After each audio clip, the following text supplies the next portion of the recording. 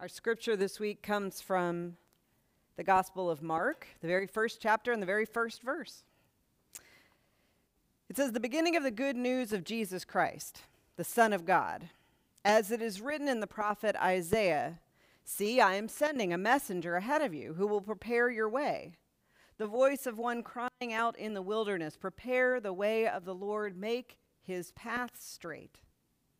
John the Baptizer appeared in the wilderness proclaiming a baptism of repentance for the forgiveness of sins, and people from the whole Judean countryside and all the people of Jerusalem were going out to him and were baptized him in the river Jordan, confessing their sins. Now John was clothed with camel hair with a leather belt around his waist, and he ate locusts and wild honey. He proclaimed, 'The one who is more powerful than I is coming after me. I'm not worthy to stoop down and untie the thong of his sandals. I have baptized you with water, but he will baptize you with the Holy Spirit.'" So when I was talking to Don Allen about the themes of Advent, I was talking about the first week we always start with hope and we read from the prophets, and the second week is always peace and we read about John the Baptist. And he had the same reaction I think Chad did last year when he preached on John the Baptist, which is, "I'm sorry, what?" When I think of John the Baptist, I think of Lent and wilderness and wild-haired guy. I don't think of peace necessarily. He didn't live a particularly peaceful life, and yet we read him every year, this second week, when we're trying to understand or wrap our minds around the peace that's going to come to us with Jesus. So I think the place we look in our passage today is that middle section that Mark quotes and says is from Isaiah, though I'm here to call out the author of Mark, not because I know, but my commentary told me, that is not just Isaiah. Part of that quote is from Isaiah, but part of that quote is also from Malachi, who was the last prophet in the Old Testament. When we look at the orders of them, that was the latest one. And the bigger question is, so why does it matter, Amanda? Why does it matter which prophet it comes from?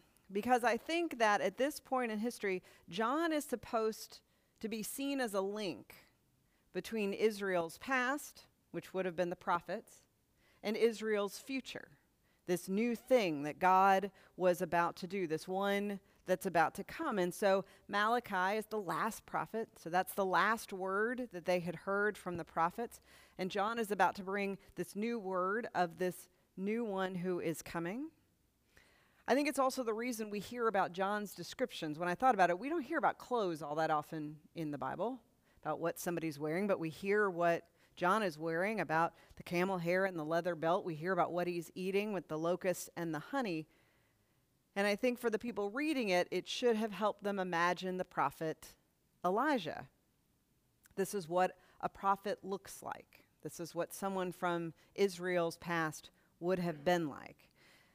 And I read this book by, not the whole book, but just the commentary in this section by Bonnie Thurston, who's a biblical scholar, but she's also a Merton scholar and a friend of Mark, which I didn't realize till after I'd been reading it for a while. And she will come up multiple times in this sermon. But she said, the way to think about it is that John is clearly the forerunner of what is to come with Jesus.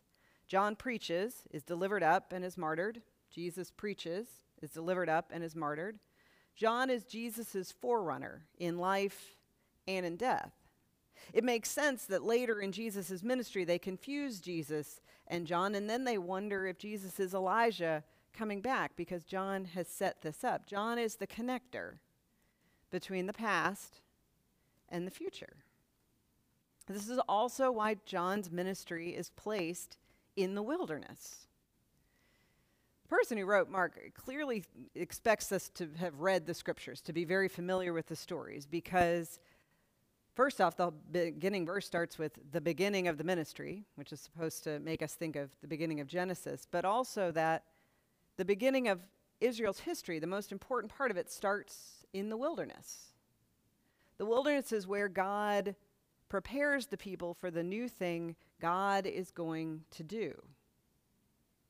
It's where the most important stories of Israel's history happen. They go into the desert after they've been freed from slavery in Egypt, and God has parted the seas for them. It's where they receive manna and pheasants from God. It's where God leads them by a pillar of smoke and fire. It's where they get the 10 Commandments.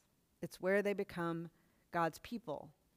It's where they learn what it means to be God's people. It's the beginning of their story. That's why John is in the wilderness. So I started to think about the moment that we find ourselves in here in the second week of Advent in 2020. I thought about there's the church, the Big C church, all of us together, and then this church in particular, that we are also caught in a moment between the past and not quite yet to the future, as Chad said. He would like that future to be here a little bit faster. If it could move a little faster, he'd appreciate that. But we're also so close to the past of who we were before all this started, we can still remember it, who we were, what we were like before the pandemic. We still know what it felt like to be in the sanctuary together, to sing together, to eat meals in the fellowship hall together. We can still taste the donuts from the coffee Sundays or from when we would get up early to deliver Christmas baskets. My daughter just last week was describing to a friend what the room looked like where she would shop at the kids' Christmas party. She can still point out the ornaments and the crafts that she made at those before. We can still remember it, just like those in Israel and even those who were in the wilderness after leaving Egypt. They can still remember what it was like before. Because we are now and have been in the wilderness for a while. And we're tired. Just like the Israelites. They were tired. They were ready to be settled. They were ready for the next thing. And I realized, I had a colleague say this to me and I resonated with it. There were many Sundays where I have felt like a voice crying in the wilderness. Especially those early Sundays when it was just me and Brandon. You start to think, is anyone listening? Is anybody there? Does it matter? Can they hear my devotions that I'm offering from my bedroom? When all my familiar tools and experiences have been yanked away. The remembering of the past. And yet, at the same time, in this unique moment, we have been thrust as a church into the 21st century. Of course, we're 20 years late, which is about right for the church. We've been thrust into it through online worship, through online devotion, through the ways that we do our meetings, the ways that we're doing our ministries. We've been shoved out of the building. God in the pandemic pushed us out of the building to see what the church could do and be in the midst of it. And in that, we've learned both the strengths and the weaknesses of these new offerings, this new online communication. We learned the good news of that there are people we can reach who live in different states, even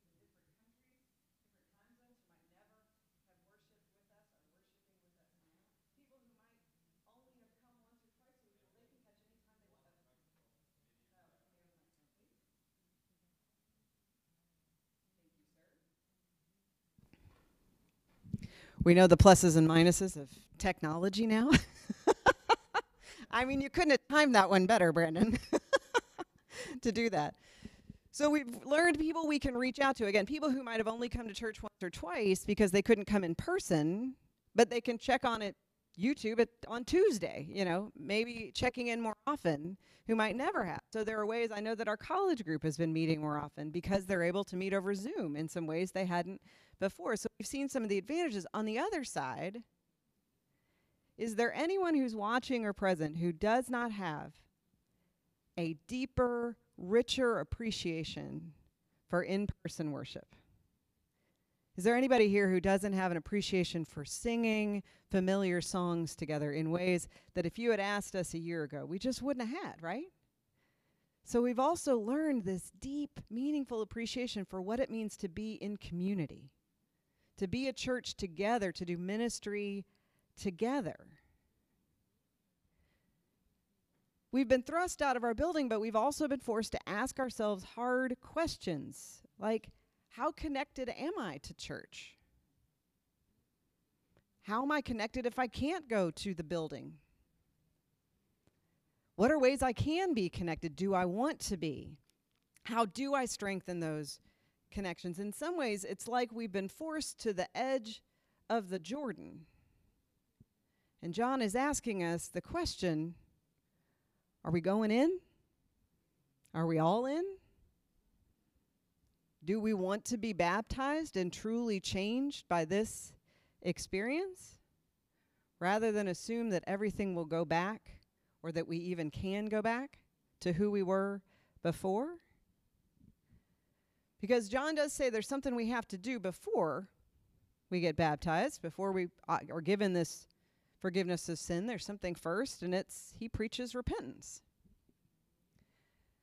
Now, I don't know about you, but for some reason, and I don't know why this is, but I have a real visceral reaction to the word repentance, and it's not like a good reaction.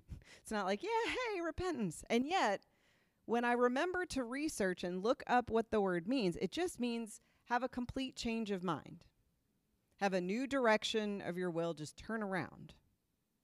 In the definition, there is nothing in there about feeling bad or feeling shame, even though I think so often that's what we attach to it.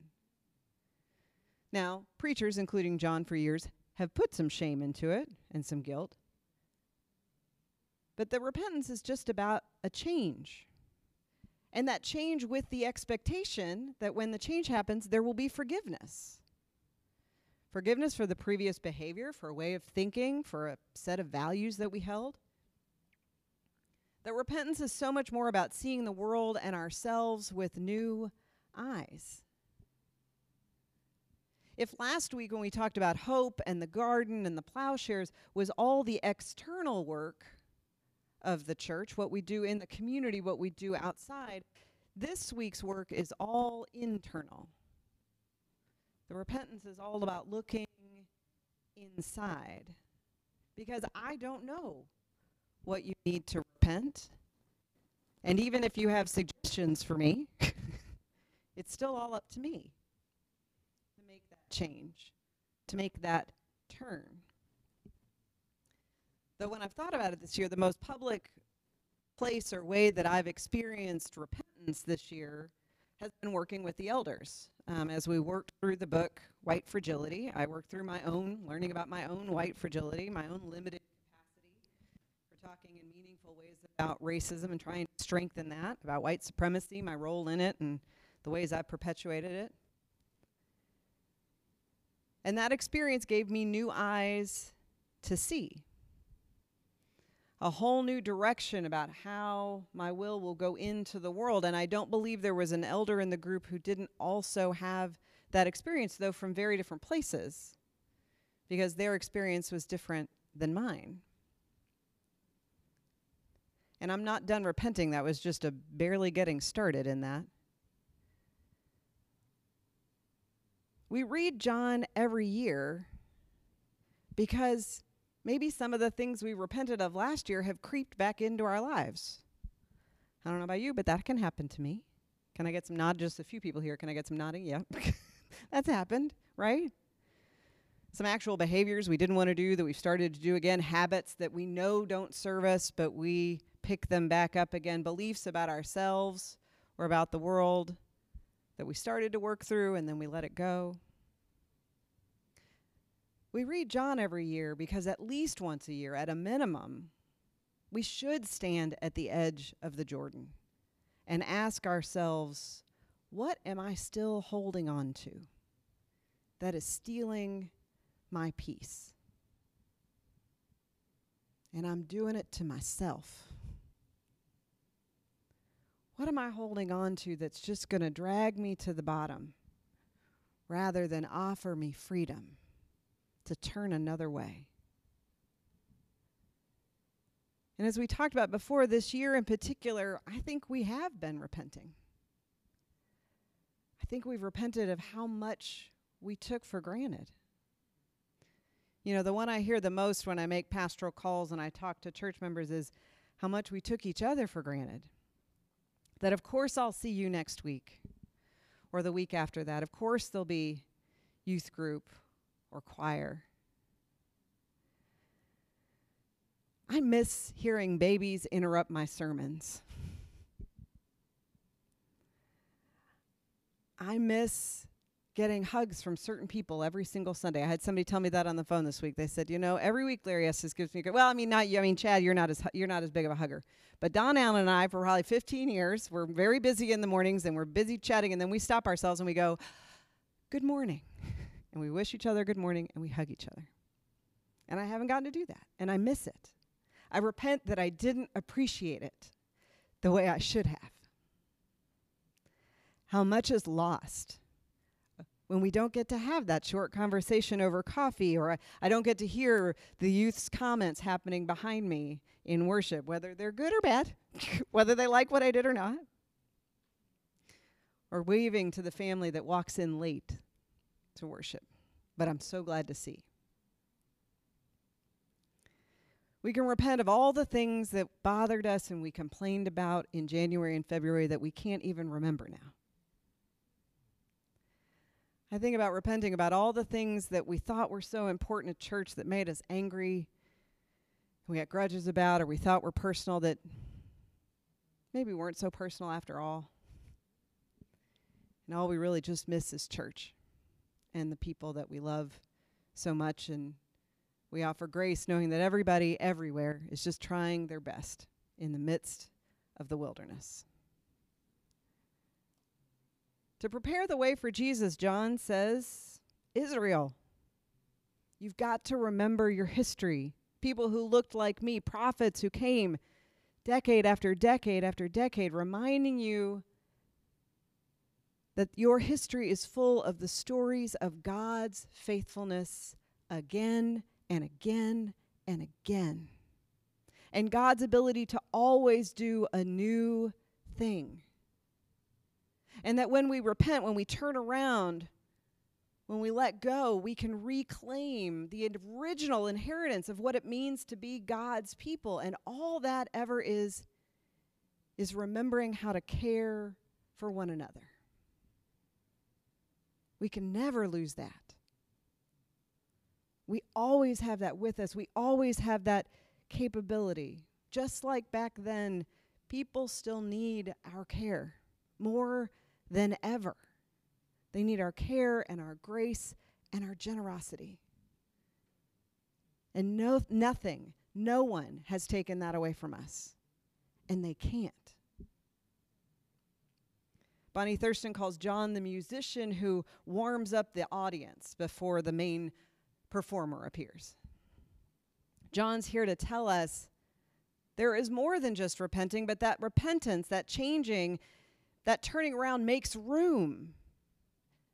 It clears out the junk. It makes room for Jesus to enter into our lives and enter into our church in ways we could never have pictured or imagined last year.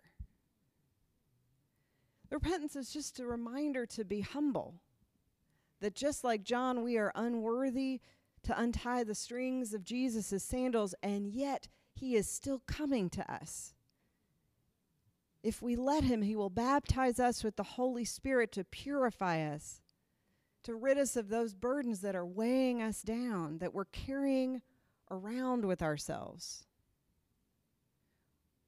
We listen to John to be reminded of the one that is coming is so much more powerful than us. And that is very good news, that the very Prince of Peace himself is coming to us. John reminds us and points us towards where we will find that true peace, and that will always be in Jesus.